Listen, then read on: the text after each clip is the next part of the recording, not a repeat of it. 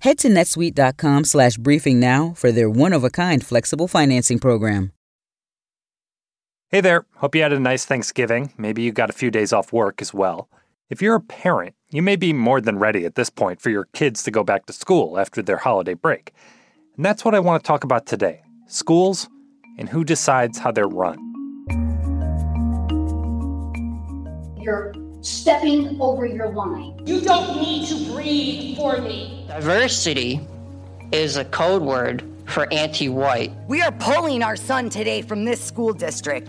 Who will be taking responsibility? Let's take a recess. The board will take a recess. Over the past few years, local school board meetings have become ground zero for intense debates over so-called culture war issues. The pandemic, gender, race, just to name a few. All right, thank you. Your time is up. We are no one. Your time is up. My time is never up because I am a parent. And that frustration has motivated some parents to get off the sidelines and run for school board positions themselves in races that have become more overtly partisan than ever. My guest this week is CNN correspondent Audie Cornish. She's the host of the new podcast, The Assignment. She spoke to two such parents about what motivated them to run for office and what they hope to do now that they're in power. From CNN, this is One Thing. I'm David Ryan.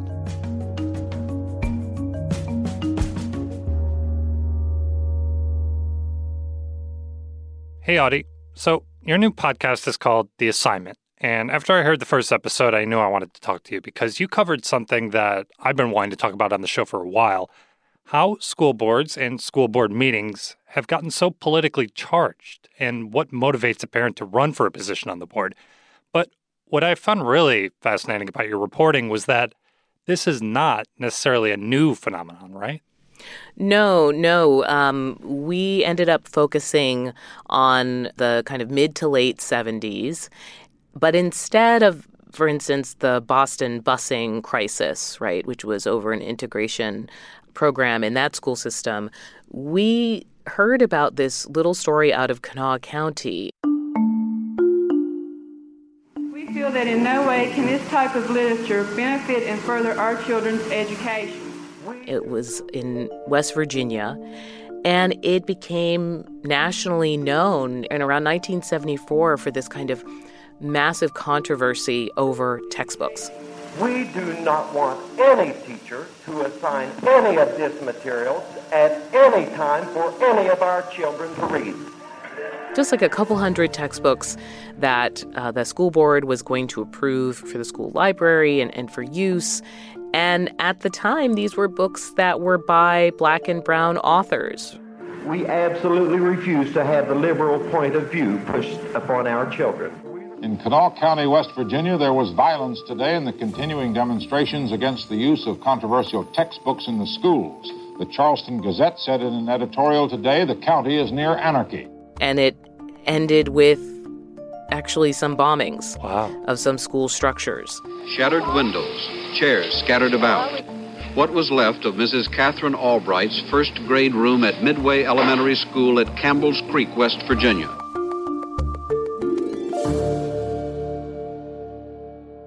And it's good to remember sometimes that even when we think things are pretty bad, they can be worse. and the goal is not to repeat history. Right. And so today, over the past few years that we've been kind of seeing these videos, parents at local community centers shouting into like kind of low budget microphones. But what kind of is behind this wave of anger and frustration that we've been seeing? Well, this is an instance where I wanted to follow up on a story that you would have seen in the headlines a lot. And I think they were very captivating and sort of tense images that we all saw of these school board members just yelling. But a lot of times, in the heat of the moment, we had sort of reduced them to only the yelling. One of the things we heard in the reporting is the idea that education and public schools in particular are kind of America's dinner table. And it is a place where we all eventually in one way or another kind of have to sit down and eat. And it's where we share values. It's where we bump up against each other. It's where our values bump up against each other. And so I think that what we wanted to do was find some school board members who had kind of gotten on board with the politics of this moment. I actually think we had one of our best starts to the school year yet. So I'm very happy with that. And April, what about you? I'd have to agree. I think that we are off to a great start. And I came at this thinking, I want to know who these people are. What is it that they want? How do they hear how they've been received? And now that they're seeking power and in some cases winning it, what do they want to do with that power?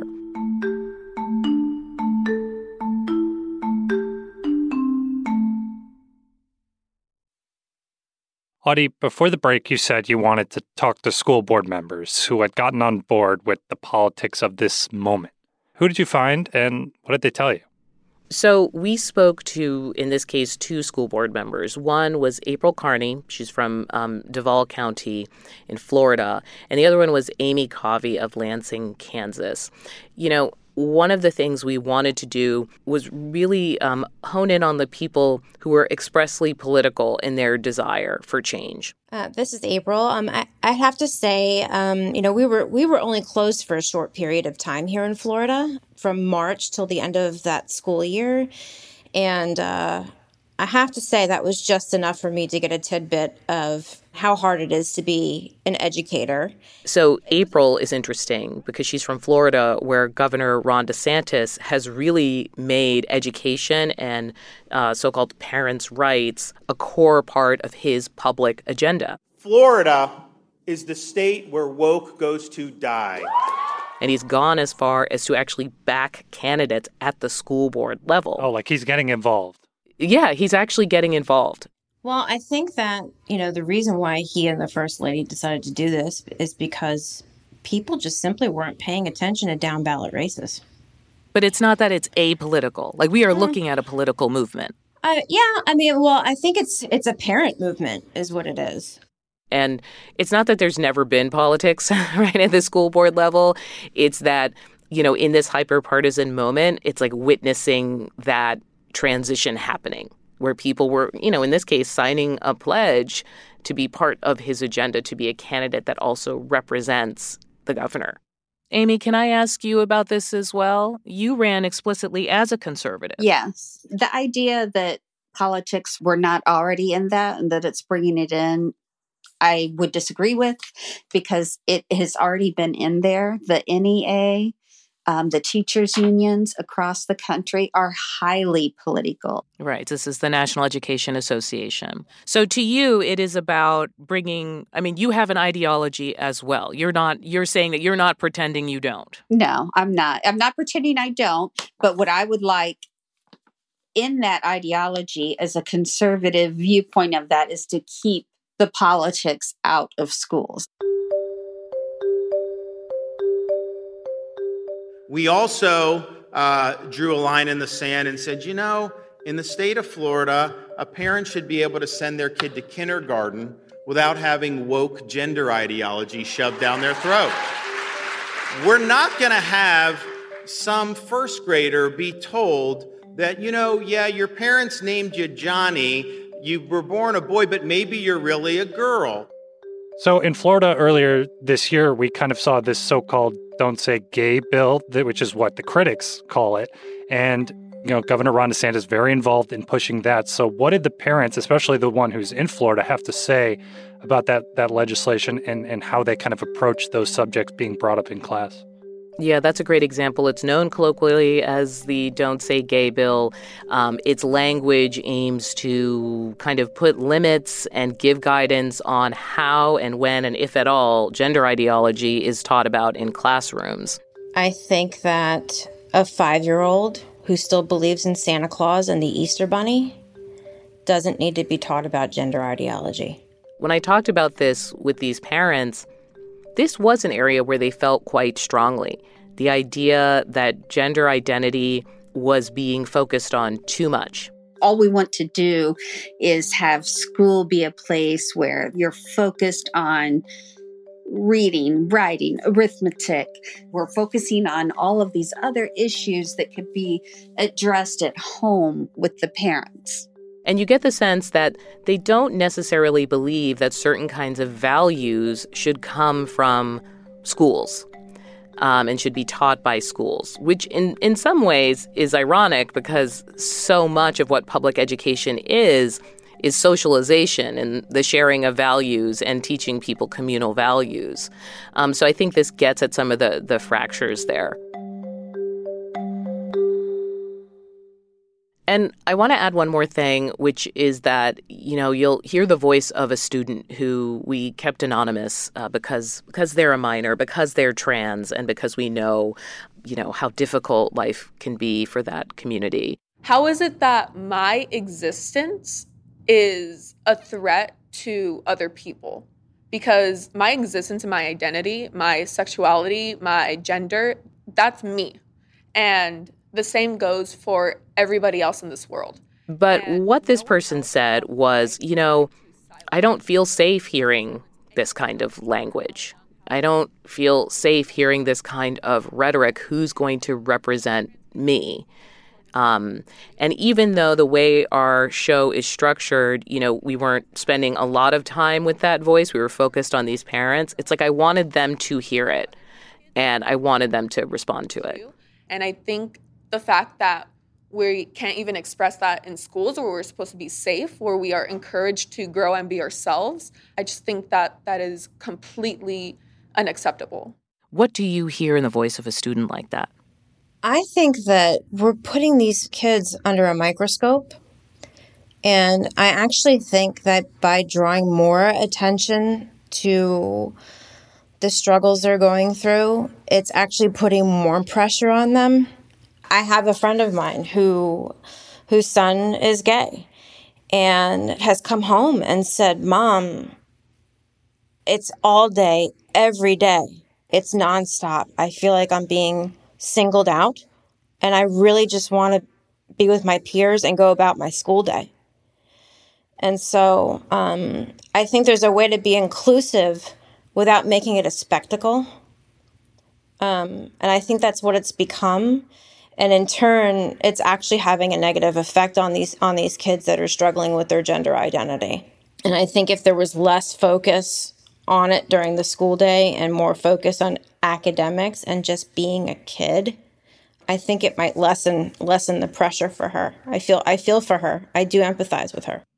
So in the end, do these parents, do they see themselves as political candidates, as parents running for school board, something in between? Where did they kind of fall on that? I asked both the parents this question, and it's pretty clear that they felt like they somehow had no choice, that the atmosphere in public education to them is political, to them as a liberal bent, and therefore they needed to be explicitly conservative in the way they presented themselves to voters to kind of signal, hey, over here, kind of, I understand your concerns. Right, and this is what I'm for. Yeah, but you can hear them wrestling with that about whether or not that is a good thing. I mean, I've got kids under the age of 5, and I turn on the news and I look out in the world and I do see, like, conflicts and history, and they need a bunch of critical thinking skills, which I very much hope to give them. But it sounds like you guys are saying, like, don't do that in school. Oh, no, I'm a huge... And that's kind of sending them out in the world being like, wait, do we talk about LGBT issues? What do you think about racism? Having more critical thinking in the classroom. I think that's where we're lacking. We need more critical thinking. We need to be teaching our kids to think for themselves and to have their own opinions, and we need to be supportive of that. Unless a parent thinks it's inappropriate. Then they can make a phone call to a tip line, right? And say, I didn't like the way that went down. Well, and that's a discussion to be had between the school board and the parent.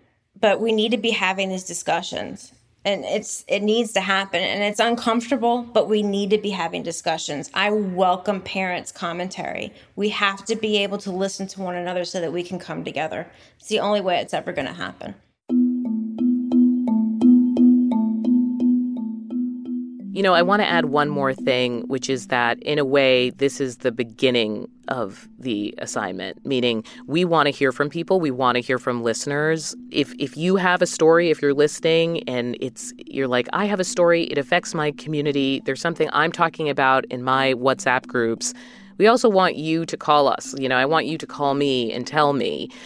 We've actually set up a voicemail box, so you can leave a message at 202-854-8802. But you also can record a voice memo on your phone and email it to us at theassignmentcnn@gmail.com. We're going to be going through those, looking for more stories going forward. All right. You have your assignment, folks. See? It works. That's fascinating stuff. Audie Cornish, thanks so much. Thank you.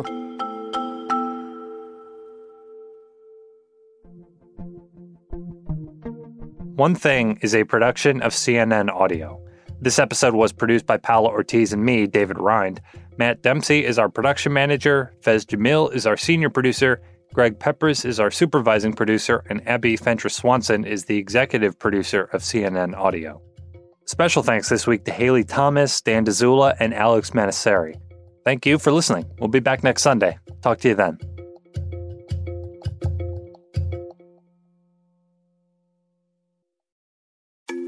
I'm Dr. Sanjay Gupta, CNN's chief medical correspondent. This week on Chasing Life, lately we have been paying attention to a very different virus, bird flu, which is caused by the H5N1 virus. If you start to hear that it's circulating in pigs, that would be a concern. That means I would go from sleeping with one eye open to 1.5 eyes open. Yeah, that would make me very concerned. Listen to Chasing Life, wherever you get your podcasts.